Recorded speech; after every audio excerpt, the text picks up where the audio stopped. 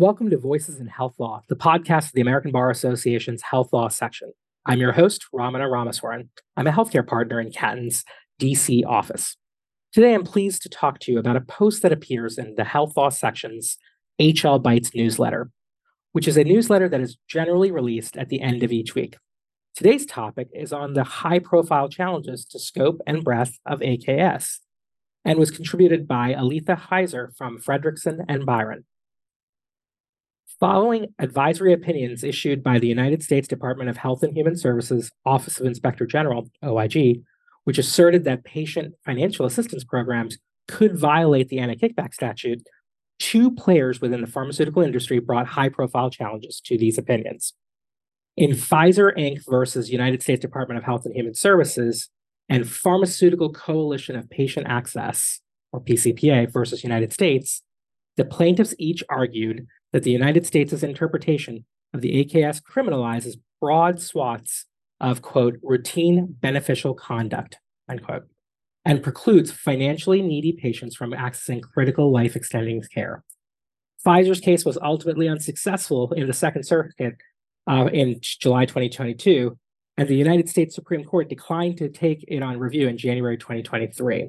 The Pharmaceutical Coalition for Patient Access, or PCPA, was filed second, and as noted in the Hlbyte, sought to take advantage of recent United States Supreme Court decisions pertaining to other criminal statutes. They argued that the cases supported its argument that the U.S.'s interpretation is constitutionally overbroad and contrary to the rule of leniency. On January 17, 2023, the district court issued a decision granting summary judgment against PCPA. An appeal to the Fourth Circuit U.S. Court of Appeals is expected and could set up a potential circuit split. In its opposition to Pfizer's petition for cert, DOJ acknowledged that the pending PCPA case and also admitted that if a circuit split develops, review by the High Court may be appropriate. Overall, it's important to watch cases that affect application of rules that are so fundamental to healthcare, like the anti-kickback statute. As OIG opinions sometimes help us know how the OIG views certain fact patterns, courts could disagree. Although in this instance, or instances, this hasn't been the case. The courts have agreed with the OIG.